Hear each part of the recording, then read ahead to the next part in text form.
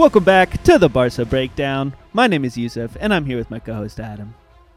What's up, guys? Smash that subscribe button because Yus is being a little bit dour lately, guys. And we have some big news, okay? And I know, Yus, you're going to come out here with your anti-Rafinha take very shortly. But the big news, right, is that Rafinha and Leeds and Barca have agreed on a deal. I think Fabrizio Romano broke it today with the Here We Go tweet saying that the value should be around 58 million solid, and then I think he said around 9 million in variables. Some other Catalan journalists were saying like 7 million would be variables, but it seems like the deal is going to be somewhere around 65 million euros, and we're getting Rafinha to Barca just days after, right, the big rumors that Dembele would be staying, and then today we had Aubameyang posting Dembele in the locker room, which is a pretty good giveaway that we're going to actually have both Dembele and Rafinha. And so, Yus, I'm going to let you take it away here and talk to us about your thoughts on this trade. Okay. Or this signing. I'm going to start it with, I'm glad we are able to acquire players in this summer transfer window because that was one of our biggest fears coming into it with before all the economic levers were activated and we got some money. So I'm glad we're making moves on players and are able to attract players because that was an issue that we had and we were worried about. But at the same time, I'm also worried that we're spending way too much money on a player that we could have gotten if Leeds did a worse job in the whole thing and for a cheaper price, but they didn't. And now we're ending up paying a large sum of money for a player. I think the contract's around 5 years. I saw something about 2027. So now I'm worried that we're getting this player. What happens if he ends up being like another Coutinho or a Griezmann or whatever, and he comes in and now we're stuck with him for 5 years, and then if he doesn't perform as well for 60 million euros, we're going to have like maybe an Umtiti dilemma where he doesn't want to leave. We have to pay him all those wages, and then I'm stuck here sitting like, damn, Barca did the same thing we were afraid of and we did in the Bartomeu era. We haven't learned from our mistakes, and now we're continuously just throwing money because we got money.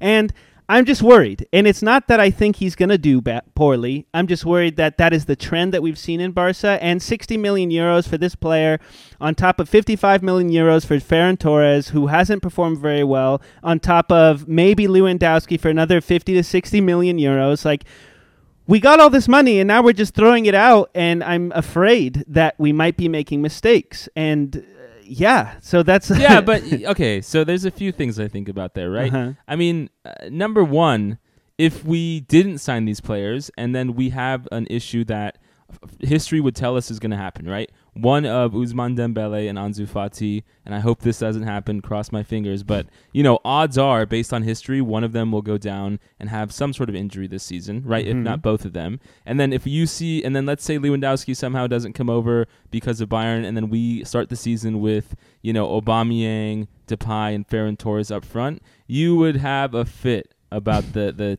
team that we're fielding, right? That's true. And the thing is, it's been pretty clear that there's a plan here, right? I think Xavi, according to the press at least, has had a pretty clear intention of wanting basically two players for every position. Because if we think back to Koeman's last full season, right, when we were leading in the league, when we, thought we were going to win, and then we hit that international break, we get some injuries, and then we throw away the league title, or last season when we're all getting jazzed up about the fact that, okay, and we did succeed in getting second in La Liga, but we thought we could make a push into the Europa League, then Pedri goes down, and then, Aubameyang kind of loses his scoring touch, then we lose to Frankfurt. Those last two seasons I can see were just so thrown down and tore down because of injuries, and so I think it makes sense to me, this idea that this squad is trying to get more depth. I think also, if you look at the fees being mentioned for players all across Europe, this is really pretty affordable, as crazy as that might sound to say, right? I mean, I understand that, of course, 65 million euros is going to sound expensive in a vacuum, but if you take it in context of what players are being sold for right now and what, I think Anthony is getting like an $80 million price tag. I see some ridiculous numbers being thrown around for players, right? Even Lewandowski, when they're trying to say 50 or 60 million euros for a 34-year-old, seems kind of crazy. And so I don't think in context of what the transfer market is, that Rafinha is some sort of super high tag, high profile player. I do think, right, looking back on it, that Ferran Torres for 55 was maybe a little bit too much with the output we got. But again, he's still young and has time to grow. But saying that, right, I don't think you're totally out of left field here with your thoughts, right? Number one, we did say we wanted the team to spend wisely. Like I was saying, I think there is some wise thought behind signing Rafinha as well as Dembele, especially considering the fact that we got Dembouz on, basically half the guaranteed salary that he was on the last 4 years.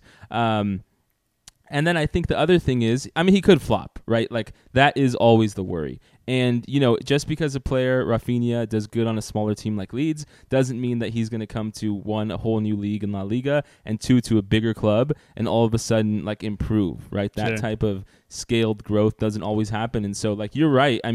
There is always going to be a fear that a signing doesn't turn out well. But then you look at people like, and it's been a while since we've had a good signing. So again, I don't blame you for having this like PTSD about, Ferran Torres, even a few players we've had. But you look at Ivan Rakitic, you look at Luis Suarez, and you look at how we were able to get them and they transformed the team. And there's a hope in my mind that Rafinha could be that. It is kind of a toss-up. He could be that, or he could be the next Coutinho or Griezmann, a player who doesn't fit in, costs a lot of money, and then we're kind of heartbroken about it. But that's up to the coach to decide. And I think, right, the difference between signing Griezmann, signing Coutinho is two big things, right? There's no more Bartomeu, there's Laporta, and there's no more Ernie Valverde or Koeman or Setien, right? There's Xavi in charge. And so I think we have to give a little bit of belief and a little bit of trust in those two men because they've done a good job. I know you and I have often had comments about how we think Laporta is a little bit like a snake oil salesman as a politician. But at the same time, we had a very good last transfer window. I think we've done a good job so far this summer, right? You can't look at the Dembele Laporta situation in any way but seeing it as a giant W for Laporta. And so and then Xavi, again, it's his first summer getting the players he wants, and he wants to get Rafinha, he wants to have Dembele, he wants to have more firepower up front. I'm all for it, as long as we do, right, reinforce this with hopefully Koundé or at least another center back and maybe someone else in that right back spot for the season to come. What do you think about those points? I will give you a few points there, and I think they are good thought and reassurance to some of the arguments I had. But I will say, I get the sentiment of having more firepower in the front, and I do support that because, as you mentioned, the whole thing about when our players get hurt or somebody's just not doing too hot, like Aubameyang fell off after scoring just a torrent of goals, but then I'm also thinking, what was one of Barca's biggest issues last season other than it wasn't scoring at some point, it was our defense, right? We lost a lot of those games due to defensive errors, our Swiss cheese defense, as we've mentioned a million times. And so I really do want to see Barca put some money towards defensive players like that left or right back spot. And because at the end of the day, we can score as many goals as we want, but if we're not able to hold the other team back, which we have seen in our recent history and especially in our Champions League quest, it has failed us many times. And I kind of just don't want to live there. I totally agree. If you're saying we need to get more help in the back line, you're totally right. I will say, though, in addition to our constant fears of our defense being bad in the 4 years we've done this podcast, the other big thing that I think is a common thread of us complaining about is not enough backups to pressure the starters, right? And so even though, again, we need that backline defense and those backline starters and replacements to push each other, we do finally have that up front, right? Like Ferran Torres, he's not going to get the same playtime he got the second half of the season when you and I were often so upset at Xavi for continuously starting him, because now we have Rafinha. Right, sure. And that's just going to push, hopefully, Ferran Torres. It's going to push Dembele. It's going to push, Aubameyang, hopefully Lewandowski, Fati. It's going to push all of our front line to be better because there's a next man up who we paid a lot of money for and who's ready to come in. So I hope that is true, and, we'll see, right? Koundé is kind of the next big domino to fall and see where we go. I think the one thing that's a little bit sad for me about this whole saga of us getting Rafinha and Dembele is that does look like Memphis Depay no longer has a spot on the team, and Depay is really cool. I liked him a lot. He's got some cool dogs. I don't know if you guys have seen on Instagram, and I thought, at the end of the season, him coming in the left wing, he provided some spark, as well as the first month he was on the team in the Koeman days. He was one of our only offensive players. So it's a little bit sad when you get those players who come in later in their career who you think might have a shot and it just doesn't work out for them. So I'll miss Memphis for sure, because it seems like we're going to trade him to It seems like they're trying to give rumors that we're going to give him to Sevilla in return for Koundé, or that he's going to go to a Premier League club, and I guess we'll just have to wait and see. Yeah, and I mean, it does suck, but it also reinforces the fact that we need more front men, right? Some forwards here. And then there was that slight news that Torres had a wound on his foot. I'm not sure exactly what that means. The wound was weird, man. Yeah, it could be a cut or an infection or something, but it's very gunshot, a knife.